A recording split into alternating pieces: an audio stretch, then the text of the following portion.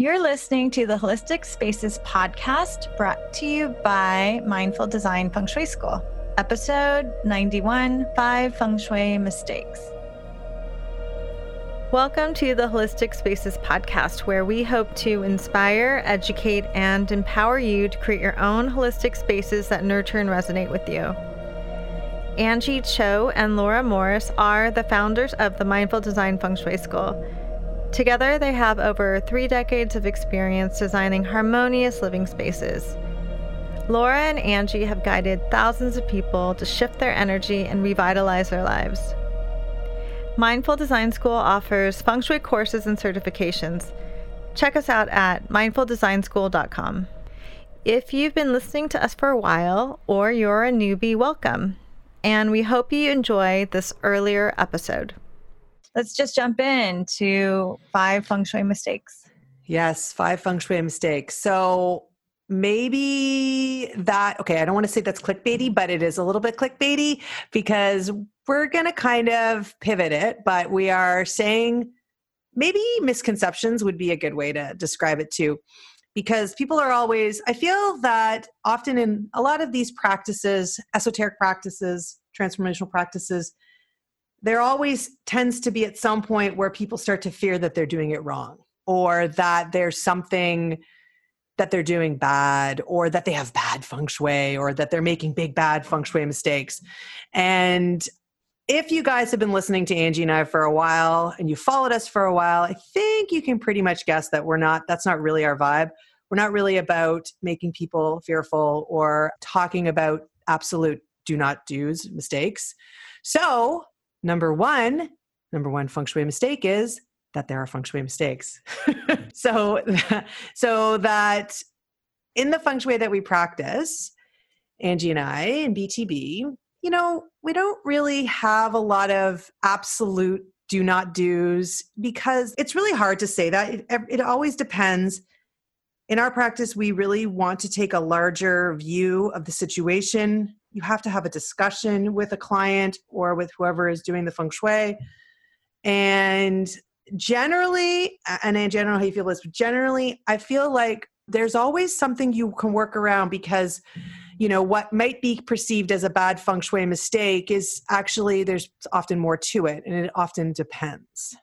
Yeah, I think it's really easy for us as humans to categorize things as good and bad. And that's the tendency, and it's totally natural. And while there may be things in feng shui that are generally not recommended, that doesn't mean for your particular situation it's right or wrong or unacceptable. Because first, there's always wisdom in challenges. There's wisdom in things that may not be exactly the way you want it. And also part of the way we approach feng shui is that these are guidelines, and we offer, when we do our podcasts and our blogs and put out information in a general sense, we give guidelines, but they're not hard and fast rules. This is why we love teaching the certification program, because then we really dive deep with our students and teach them how to begin to discern and understand the foundations rather than just labeling this right or wrong. Mm-hmm. Because there's lots of nuances. When we were studying and learning what the professor had been, had taught our teachers, that idea of guidelines and not hard and fast rules does come up. Yeah, it's not a dogma. It's not a dogma. It's a lot about what is right for you.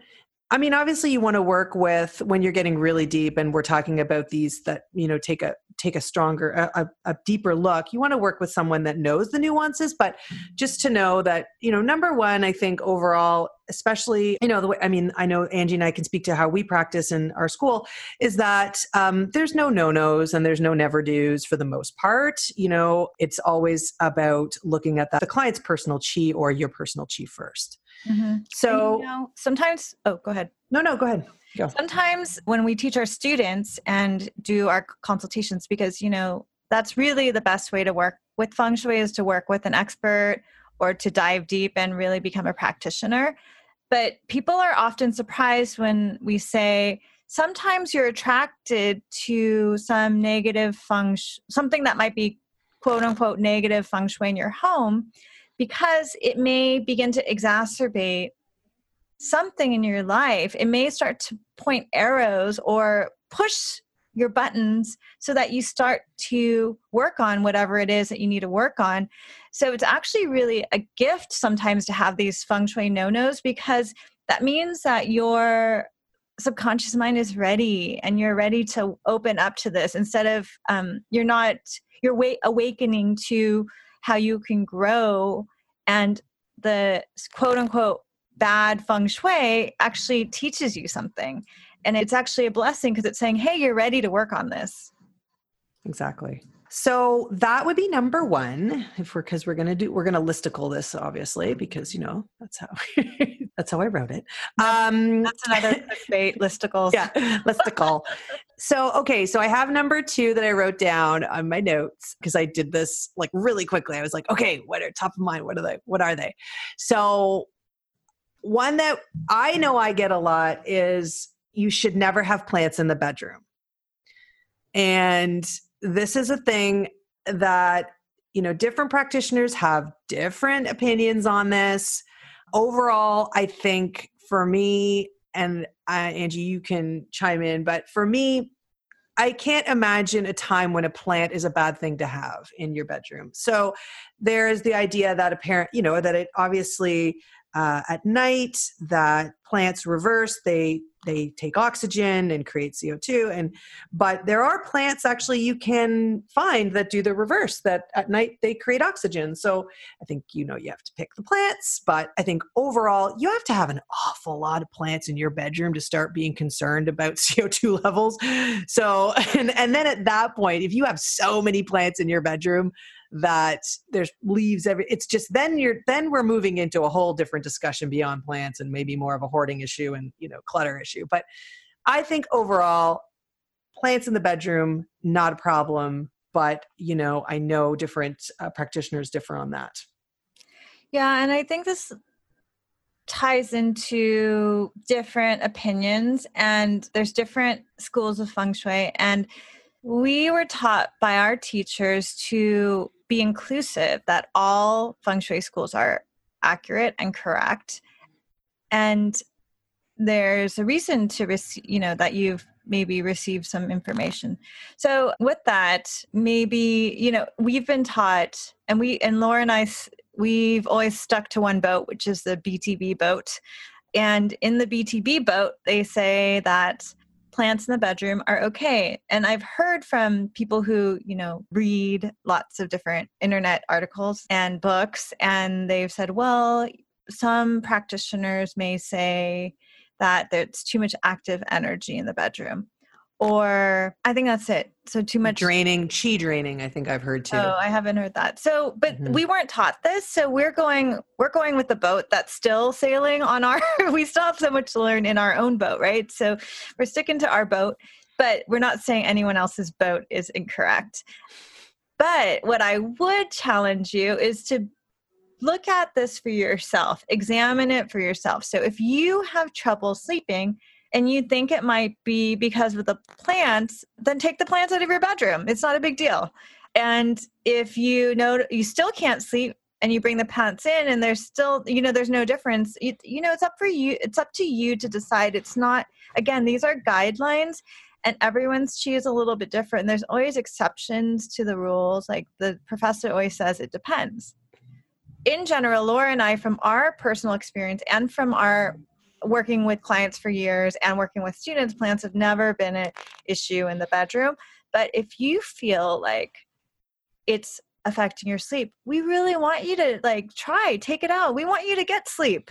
So, so we want you to be supported in your bedroom. So try taking them out and see what happens. And also there's many different ways to work with whatever is troubling you in your bedroom. So we say, try it out. And also, if you feel that if you've made this connection to this plant is making my bedroom harmful, then that already creates some negative energy, because you've already created this fear of it. So that's something to acknowledge too. Yeah. Okay. So that's what I have to say about that. Number 2.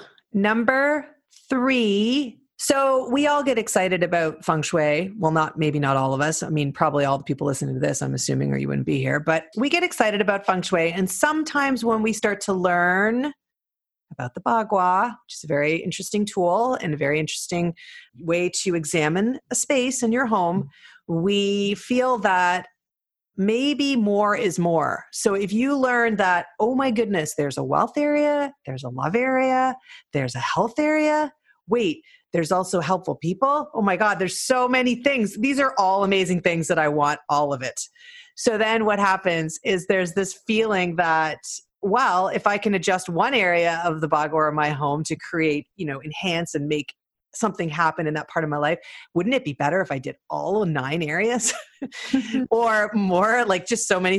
So this is something that we are always challenging people to do, or telling them to go slowly, don't do too much, try to focus on 1 or 2 areas, and also like examine why you're adjusting those areas. I mean, really, this is, when we work with a client and when we were talking to our students about this, I mean, there's some awareness that is involved around this, and there's some digging that needs to be done before you decide which area to activate. Yeah, this is definitely this one kind of is a no-no, but of course, if you do it, that's okay. So there's like this buffet, right? And you want everything, which is natural. But there's something that we talk about in Buddhism called hungry ghosts. And hungry ghosts are a type of being that they have a small mouth, a long skinny neck, and a big stomach. So they're never satisfied, and they want more and more and more and more, but they can never be satisfied. So just notice if that's where you're coming from, and notice if you're coming from this perspective that, you just want a little bit of everything, but that can also affect how your feng shui works because you're spread so thin. And also I've noticed about adjusting all the feng shui areas, it's just overwhelming. And then you don't do anything. I also look at it as trying to, like, when you do your makeup, so we have a lot of women, female listeners, right? And like, if it's like curling your hair, lots of mascara, fake eyelashes, big eyebrows, blue eyeshadow, red lipstick, blush, big earrings, big necklace, bling on your teeth. I don't know. It's like everything. It's like just trying to do everything. And then you're like, wow, that's kind of crazy. Or you could be subtle and emphasize something and really highlight something that needs highlighting. So that's really the best way. And also they say in the I Ching, so feng shui has a lot of its foundations in Taoism, and the I Ching is the book of divination and one of the foundational books in Taoism. And the idea is that the I Ching is a book of changes, and so things are always changing. So when you're at the top and you're trying to make everything perfect, then the only place you have to go is down. So it's like a sine wave. You're at the top of the apex. So really it's about kind of keeping balance and working with things as they come up rather than getting overwhelmed and trying to make everything perfect. Yeah. Starting small and working with things organically to improve, really. And then you kind of make changes along the way. But yes, the bagua is very exciting. So number 3 would be trying to adjust every area of the bagua is, again, not a no-no, but most likely not going to work so well for you. Number 4, trying to change someone else's feng shui without permission. So that's what I wrote down. So sometimes we get questions about, and it's natural, it's totally normal, you're dealing with somebody that somebody's doing something you don't like, or somebody won't do something or isn't doing something you want them to do, or, and feng shui is such a powerful practice because we know how it works when we use it for ourselves, that we're saying, okay, well, why don't I just try and make that person do something that I want them to do? Are there ways? And they'll come to us and say, how can I make so-and-so stop doing this? Oh, yeah. or how can I make my child study harder? Or how can I make this person love me more? And so, I mean, that's going into territory that is not comfortable for a practitioner to go into. I think it's something that needs to be handled skillfully when you have a client that sort of brings that to you, because at the end of the day, when you do feng shui, you have to have the permission, the acknowledgement, and the participation of the person you're doing feng shui with. I mean, really fundamentally. Right? Yeah, definitely. I think that a lot of people think, oh, how do I change my neighbor? How do I change my kids? And then I even had someone tell me, a listener that hired me for a consultation, tell me that she was actually inadvertently trying to change someone because she had read in a book that she should put, like, she wanted to get along better with her coworkers. And she wrote in, as she read, that if she puts their names and did like some feng shui on their names, that it would help their situation. And I said, well, you know, that's kind of manipulating someone else's energy. And it's a real iffy subject. And here's what I always say: flip the situation in a couple ways. Flip the situation. One, would you want someone to put your name on like something and put feng shui stuff on it? No, that doesn't feel good, right? You don't want someone manipulating your energy. And of course there's exceptions, like someone can be truly, you know, selfless about it. But at the same time, it's not really your responsibility to try to change someone, because it's not their problem, it's your problem. They may have no idea that you have a problem with it. And then really in general, when you have a problem with someone or you want to change someone, it's a mirror for you. So instead of trying to change their energy, like, oh, how do I make my neighbors shut up or not be so loud or not be so aggressive? They're really being aggressive towards me. All you could do is change yourself. So how is that a mirror for how you can change? How is this a mirror for what you can do? So it's about shifting your own chi and not trying to change anyone else. And that's huge, because again, would you want what if you found out someone had done a little feng shui cure so that you would go away or that you would change your attitude? And it's really unethical, actually. Mm-hmm.